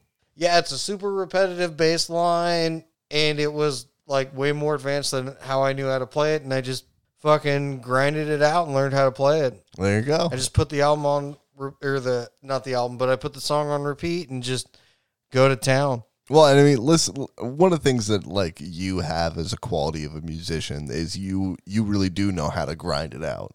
Not a lot of people have the patience and wherewithal that you do to really like practice things the way you do. For me, it comes from a level of frustration where it's like, I almost fucking have it. Yeah, like a perfectionist kind of angle. Yeah, I've been going back to the Townes Van Zandt episode. I've been learning the song Lungs. Yep. And I almost have it down, but there's one note I can't fucking hit, and it's driving me crazy. Like a stretch you can't hit, or is it? No, it's just weird timing for the placement of this one little note. Oh, yeah. And when I have this one little note, I can start singing to it. Yeah. It's always one of the last little hurdle that is always, for some reason, 12 feet tall. But anyways, continue. Highway 61. Well, funny you mentioned that because that's the last song on my Dude Check Out the Song is Highway 61 Revisited. That's the last song you do check out the song? Yeah. The last one that you didn't forget any really important songs. I probably did. One song that I would give an honorable mention for Highway 61 is Tom Thumb's Blues.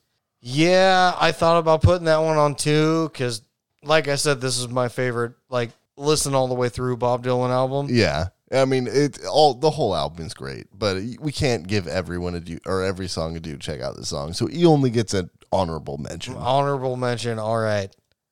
Adding it to my list now. Don't patronize me, you bastard. And so between 1964 and 1966, over 100 artists had already covered Bob Dylan songs. That makes sense. He does have like that.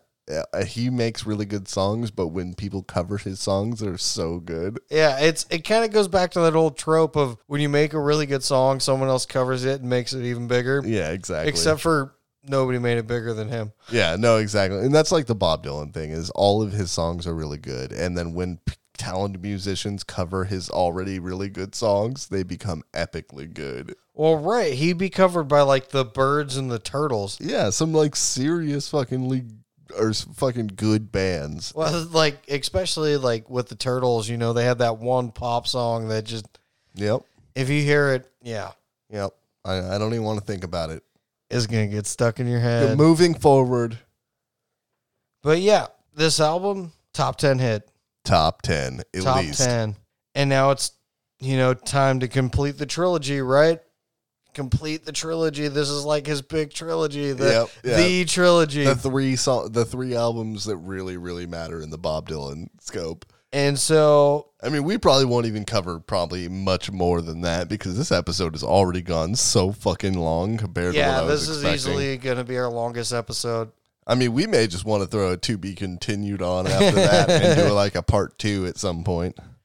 I don't know if I want to do the research for his like 30s and after. All right, we'll just leave a. We're gonna like just briefly go through that. Okay, so that's fair. I just want this is the important parts of his story. Yeah, I don't want to subject our poor fans to 3 hours of us, fanboying over Bob Dylan. But yes, he would go in and start recording for Blonde on Blonde. Oh, yes, Blonde on Blonde. And not only does the name imply so much just on the album alone, the fucking album is just great. Like, so... Well, many people consider this to be his best album he ever did. And it's so off what he's used to. It was different from his style. It was technically proficient. It was beautiful. Every song was so good. Are you going to lay us down with some Dude Check Out the songs from this album? Dude? Oh, of course, but we're not there yet.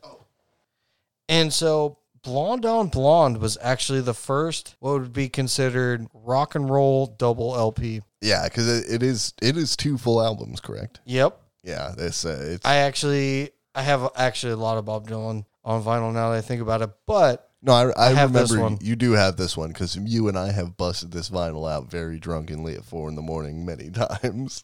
Yeah, my needle didn't appreciate that. And so during the recording process for this album, after 5 recording sessions, almost the entire time it took to record Highway 61, and 2 days more than it took to record Bringing It All Back Home, they had one song.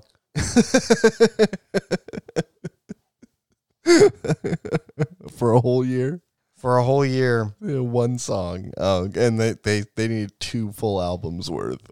Yeah, and this is with a band called The Hawks, which would later just become The Band. Yeah, it's a small band some of you might know called The Band. We mentioned Ronnie Hawkins before. I'm pretty sure the name The Hawks is related to that. Yeah, it makes now sense. Looking into this. Yeah, it makes a lot of sense. And at the producer Bob Johnston's suggestion, despite Bob Dylan's manager Albert Grossman protesting this.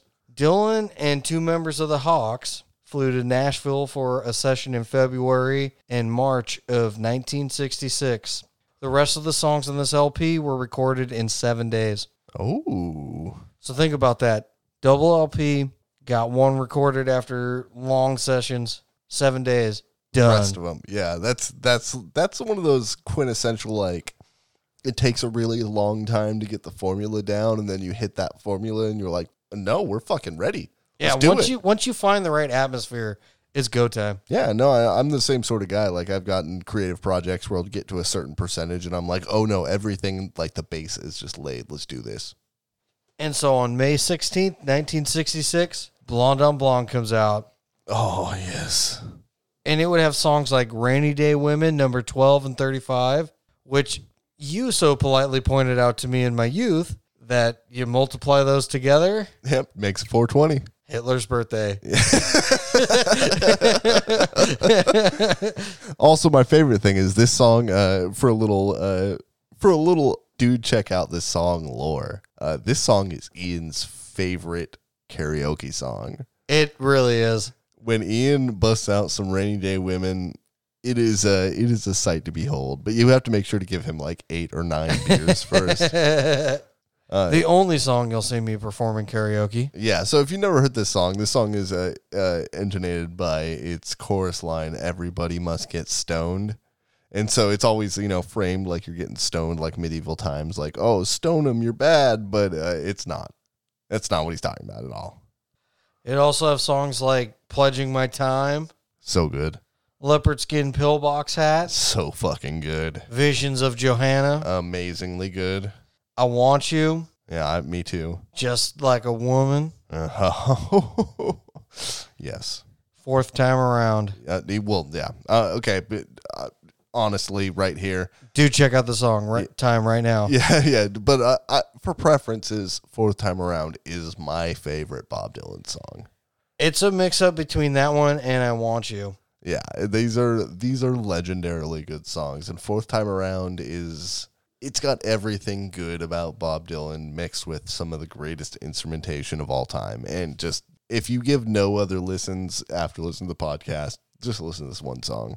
Or I Want You. Or listen to Ian's recommendation and be wrong. Well, let's get to my do check out the song. Let's see what I recommend. Okay, go ahead, and then I'll clean up after you. I got Rainy Day Women. Yep. Pledging My Time. Hell Visions yeah. of Johanna. Yep. I Want You. Yep. And Fourth Time Around. Hell yeah. But like I said, the last album's probably my favorite, but this album has my 2 favorite Bob Dylan songs ever. I personally just think the last album is a little bit more listenable all the way through, but the songs on this album are fucking amazing. How's my list, Pat? Okay, well, you did really good this time again, but you forgot Stuck Inside a Mobile with the Memphis Blues again. Yeah, that's another good one. Sad-Eyed Lady of the Lowlands. I honestly, once again, it's another situation where we could throw all of the songs from the whole album on, but no, I'm not going to push any further. I just want to make sure that those songs are represented because they are so much just good. And so, after releasing this, Bob Dylan does another tour. Hell yeah. And this is when he just gets harassed by the media. And this is where the best event of his whole career happens. Oh, yeah, we're getting to that. All right, we'll lock onto it. Come on, bud. And so, kind of the whole way through Bob Dylan's shows were getting a lot of attention for being all electric. He'd end up getting to Manchester, and, plugged in Bob Dylan was less legitimate than acoustic Bob Dylan. That's the way it was. Yeah, it really did. It proved to be true. At least at the time. Artistic integrity aside, it became very obvious very quick that Bob Dylan with electric was not as marketable as Bob Dylan is Bob Dylan. And so they decided to market that he would do a set by himself. Well, I mean, he did. Yeah, of course. But first, him and his band would go on. Yeah, well, I mean, of course, duh. And then the incident, Judas! Yeah. It's honestly one of my favorite like factoid / moments in music history. Yeah, what does he say there? No, I don't believe you're lying or something like that. Yeah, I don't believe you. You're a liar or whatever. Like this fucking random British guy just decides to yell Judas from the crowd at him while he's setting up his electric set. And like, it wouldn't have mattered at all if it didn't offend him so much in the moment. You can like really he tell, gets really pissed off. like you can just tell like that's the one thing that crucified him. And I use that term on purpose, you know what I mean? Because for him, I think that biblical mythology / imagery is really strong already. So being called Judas by a crowd of people who are supposed to be your worshipers is, you know, that's yeah. I don't know, that's really damaging if you're a methed out weirdo. Well, I mean, at this point, he probably had enough of all the media anyway, because everything was about, like, why don't you write protest songs anymore? And then you go, I never wrote protest songs, you know? And Yeah, if you watch that No Direction Home, they have a lot of the, like, live footage of him at this point where the media is literally like, where's your protest song, bitch? Like, oh my God, what the fuck? And he's just like, I think Ian was referring to a specific moment where Bob Dylan literally goes, what do you mean? All my songs are protest songs. Yeah. Like, what do you mean? I'm protesting my protest songs with my, you know, what you guys think is crappy rock and roll songs. See, I thought he was saying he was protesting them. That's exactly. That's what I mean. Like, you know, all my songs are protest songs. So that means when I'm playing something you don't want, I'm protesting you. Like, that was kind of the intonation of what I, you know, read off. Yeah, that's where I thought of it as, yeah. And, you know, it could go one way or the other, but. Tour, you know, he got it done. Needs some time to relax. Starts cruising around on his bike. Oh, no. July 29th, 1966. He would be injured in a motorcycle accident outside of his home in Woodstock, New York. Yep. And apparently he would suffer serious injuries. Yeah, a vertebrae in his neck, concussion, you know. He was reportedly in critical condition. Some biographers question whether it was really that severe or not. He even supposedly had amnesia. Yeah. For like a week or something. Yeah, he played it up a whole lot. I think more than anything, this crash hurt his psyche. I think this crash really affected him internally more than it affected him physically. Well, I wonder if he truly had a concussion, maybe something got rattled in there too. Well, yeah, the concussion will change your shit up. I mean, Ian, you should know that. I do know that. little bit of dude, check out this song lore. Ian doesn't have any smell or sense of smell because Ian took a very, very bad wipeout on a skateboard going down a hill. I did. Like, what, 10 years ago now, right? It's been a long time. Yes.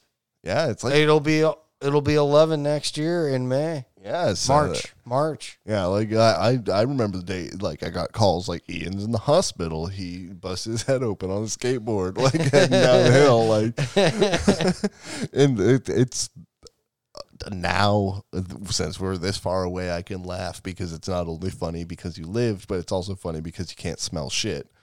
Literally can't smell anything. Yeah, it's my favorite Ian lore. In fact, you're the reason why I discovered I couldn't smell because you came over to smoke a bag with me.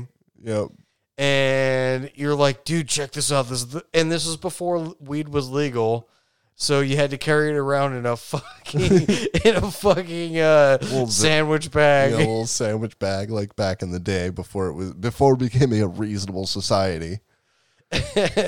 And so anyway, you're like, dude, this is the stinkiest weed I've ever had. And you open it up and I go to smell it and I'm like, dude, you're fucking with me. Nope. And you're like, what? Are you kidding me? People were staring at me on the bus. And I'm like, dude, it smells. There's no smell, dude. No. And then right at that moment, my roommate walks in. Granted, we're in my room. Yep. And he goes, holy shit. Who's got that stinky ass weed from the front door? Yep, exactly. So, like, I don't know. That's your Ian lore for the day.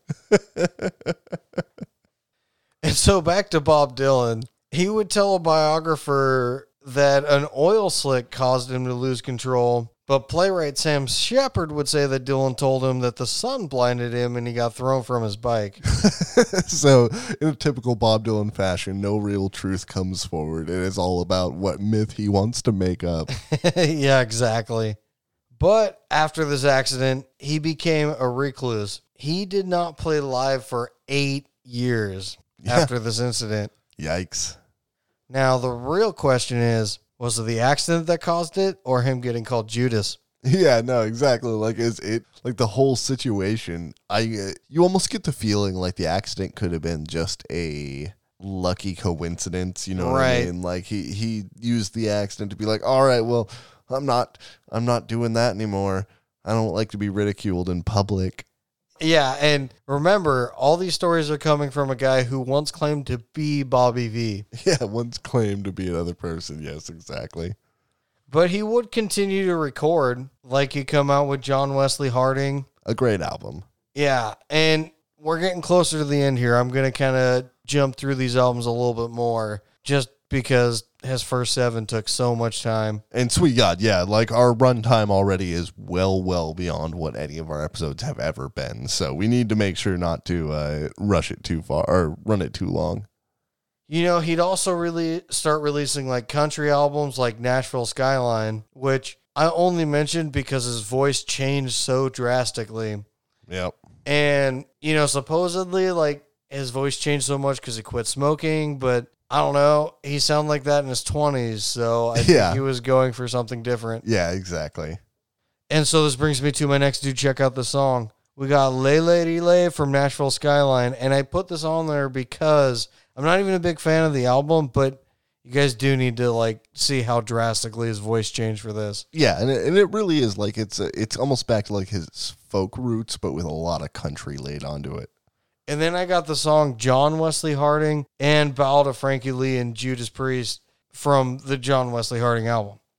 Yeah, and Ballad of Frankie Lee and Judas Priest is another song that holds another top 10 slotting for me because that song is very well and worth the listen.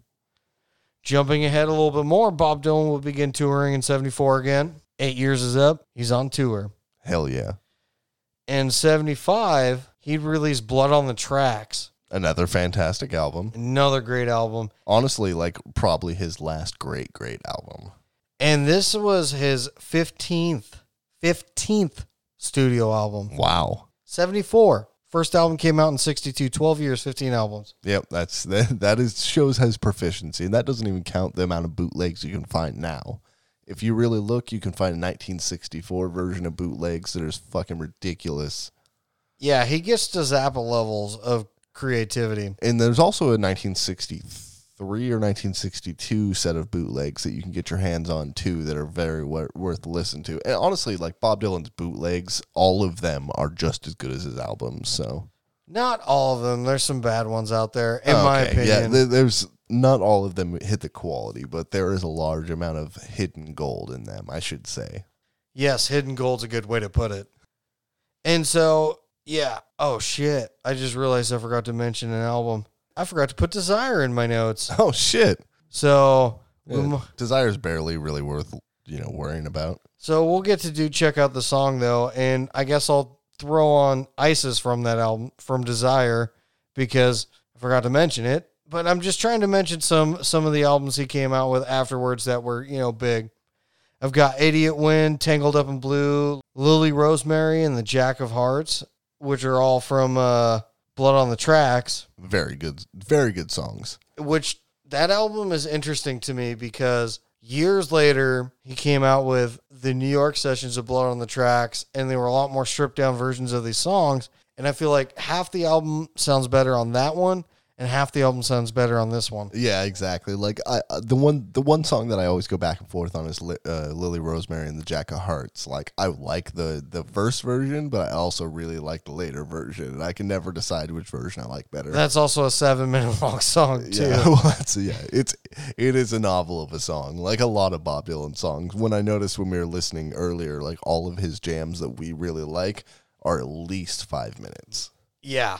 That, like a lot of the stuff that makes this list, you're prepare for some long songs and a big list. Yeah, I hope that your commute's extra bad, and I don't mean that as like a curse to you. I just mean there's going to be a lot of extra songs to listen to this week.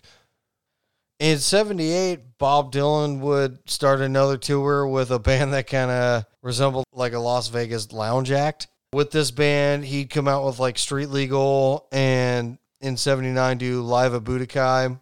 The conclusion of the tour in 78, Dylan was a born-again Christian. Oh, of course, yeah. This is the first time he switched religions.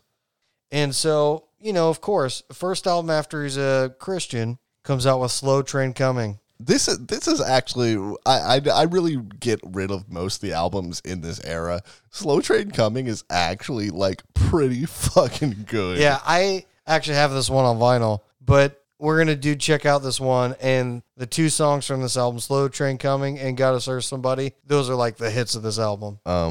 Man gave names to all the animals.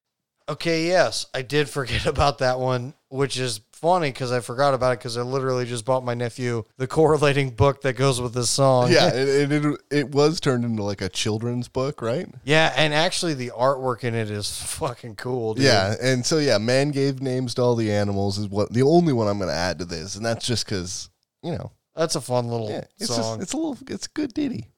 Woody Guthrie can write children's songs, so can Bob Dylan. Yep, I think that was kind of the point too. Well, and he actually has like 6 or 7 children's books out that he wrote himself. Yep. He's just kind of carrying the torch, you know what I mean? In 1988, jumping ahead in time again, he would start what would become known as the Never Ending Tour. And that same year, he'd appear on an album with a band called the Traveling Wilburys. Oh, yes. This was a supergroup of George Harrison, Roy Orbison, Tom Petty, and Jeff Lynne. Yeah, you would think with that crew, you would think they would be the most famous band of all time, but for some reason it was good, but... And that's why there's only one song from this album. I do check out this song, Tweeter and the Monkey Man. Yeah, I was going to say the only one worth really, really listening to, Tweeter and the Monkey Man. The only one you could tell Bob Dylan wrote the lyrics to. Yeah, exactly. They should just let Bob Dylan do all the lyrics and then the rest of them just sang the songs, but you know them. They were all inflated egos. Yeah, at that point. Well, I guess Roy Orbison would... No, he'd been old school at that point. He'd end up dying, like, I think it's either shortly before or shortly after this album came out. Yeah, it was one of the last things he ever did, yeah, for sure. But funny little story, the reason why Tom Petty got onto this album is because they were all jamming, and I guess they'd go play live at random bars and stuff, and people would just be like, oh my God, it's Bob Dylan and George Harrison and... that blind guy from the 50s. Oh, yeah, and then Tom Petty. And his fantastic Bob Dylan impression. So Tom Petty came into the picture because they were looking for more guitars, and they were recording in, like, the Hollywood area or something. And they were like, oh, you know who's got a lot of guitars? Tom Petty. He's just, like, a couple houses down. That's fucking hilarious.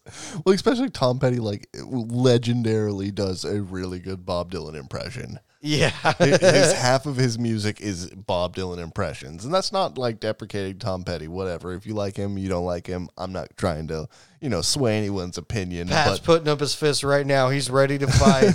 But dude, legitimately, he's doing. He was highly influenced by Bob Dylan. If not an impression, he is highly, highly influenced. And so in the 90s, Bob Dylan, would just play shows, paint, and, do some studio projects. Good As I've Been to You, Time Out of Mind. Nothing I'm really going to mention on Do Check Out the Song, because honestly, I'm not really a fan of his 90s stuff. Yeah. So, 90s, here we go. Got anything to mention? 90s Bob Dylan. Oh. Yeah, I have one recommendation, and I'm cheating. I know you're cheating. In 1991, there was one of the best bootleg series of Bob Dylan's ever released, and it has one of my favorite tracks on it of all time. Fucking cheater. The live version of Who Killed Davey Moore on the 1991 bootleg from Bob Dylan. That's the only dude check out for the whole decade. That's the song I was confusing with Hollis Brown. Yep. Who killed Davy Moore? Oh, is that's about the African American killing then? I'm pretty sure, yeah. Well, there we go. And that's even better. And I know he did the Hurricane too, so that was kind of the same thing. Yeah, wasn't that one off Desire too? Somewhere in there, I can't remember. I have trouble remembering a lot of these later albums. Not just that, but we really fanboyed out on this one. Holy shit. Yeah, I'm looking at the runtime on the recorder, and I'm just like, what the fuck are we doing? And so let's jump to 2016. Bob Dylan won the Nobel Prize in Literature Hell yeah. for having created new poetic expressions with the great American song tradition. That's awesome. Like, that really shows that he did, like, truly change music. Oh, yeah. Like, that and, like, I think everybody wanted to be a lyricist like him at some point. Yeah, I mean, I did. Anybody who was a singer-songwriter, that's what you wanted to be. Yeah, exactly. Like, fucking 40 years later, 50 years later, I was still influenced that way. You know what I mean? Like, it's kind of never ending. And I hope that maybe if just one or two people out there really understand, well, you know, get the inspiration from what we're sharing here, I think we might have passed the tradition along. And so we get to 2020. Oh no, not 2020. This wonderful, glorious year. I just want to retcon this whole year. Anyways, what did Bob Dylan do this year? Well, with the global pandemic, he'd have to end the never-ending tour. You mean the tour that he partaked on like once every few years? But it didn't end. It finally ended. Oh, well, only the Great Plague should end the never-ending tour for Bob Dylan. The Great Plague of 2020. I'm sorry, Dylan. That is truly sad. And honestly, I'm just super excited that in 2020 we can do this whole podcast, and I don't have to announce your death. That's true. Yeah, like we don't have to talk about you dying because Bob Dylan, you're gonna live forever. You have to outlive me because me and we're already talking about it today. Fuck, he's gonna die before this episode gets released. He better not. You cursed him. No, if that happens, you so cursed him. No, if that happens, we can't even release the episode, Ian. If that happens, I'm gonna be mad at you. That's not funny. You better knock on wood right fucking now, man. 2020 was bad enough, all right? Don't put 2021 in that sort of situation, all right? I'm not doing anything. You're the one sitting over there cursing Bob Dylan right now. I'm fucking sweating now. Like, I'm sorry, Bob Dylan. I love you. Pat wants to end this episode now so he can get back to his idol and pray to the glory of Bob Dylan. It's the God Emperor himself.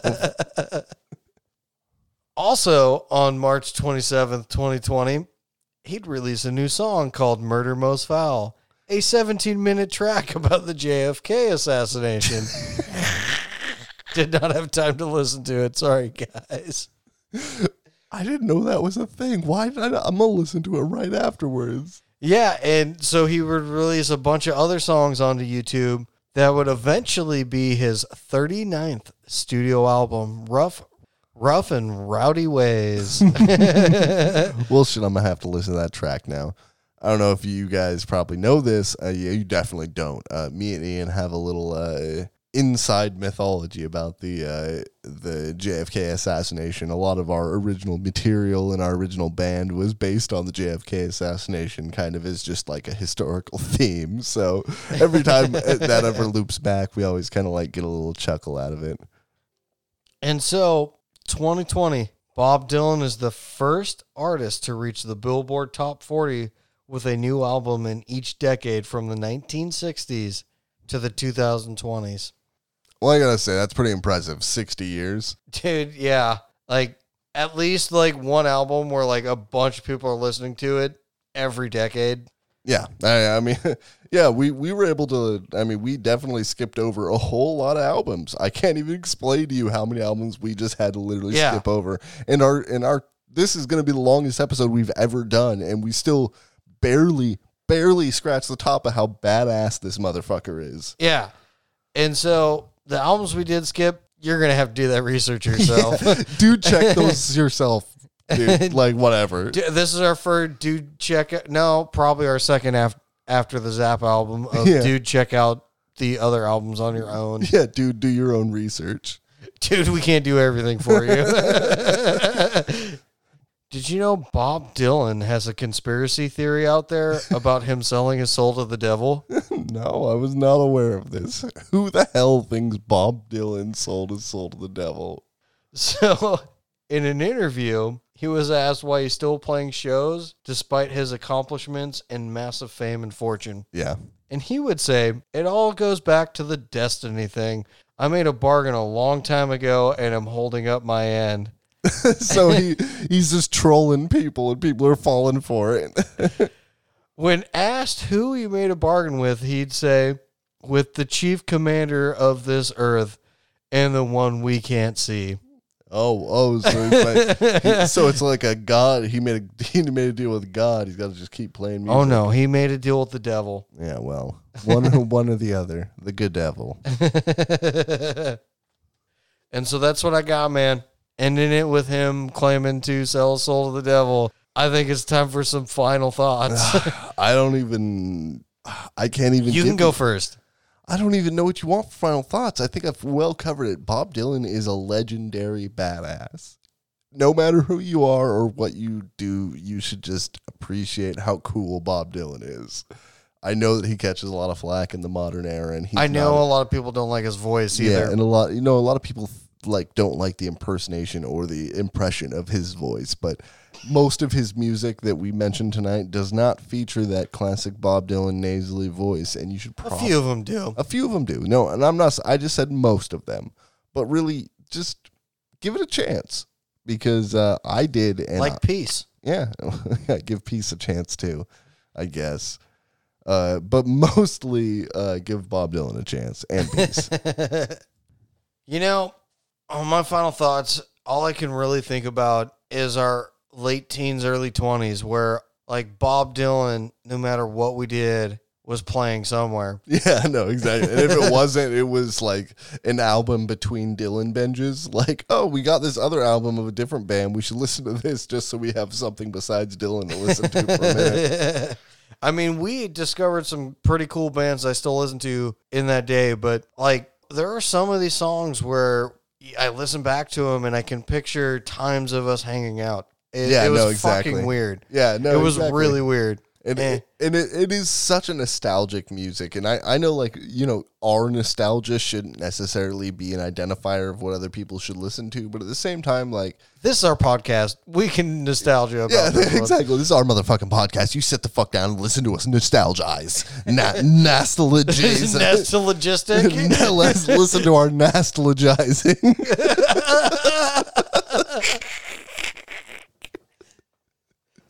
We love you all so fucking much. Thank you for putting up with what is going to be over 2 hours of us just loving Bob Dylan and loving music and loving you guys and kind of loving each other. I mean, Ian's kind of cool, I guess.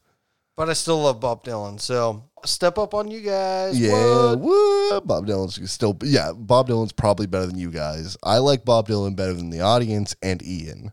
And Ian probably likes Bob Dylan more than myself in the audience. But other than that, everybody else is on the same level, and we love each other.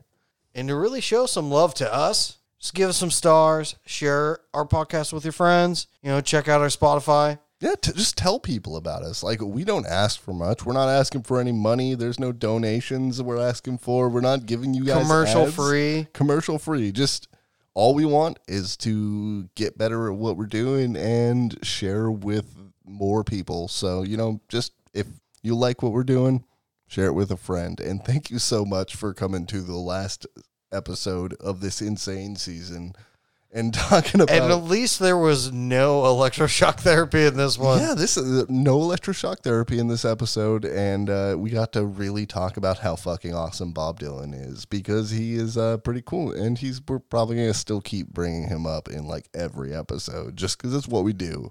He's our mascot. Yep. He's our god. He's our idol. I don't know, somewhere in there is the mythology of Bob Dylan. And so for all of you who made it into the end of this extreme double-sized episode for the finale of season 5, we love you twice as much as anyone who hit the stop button before this. See you next season.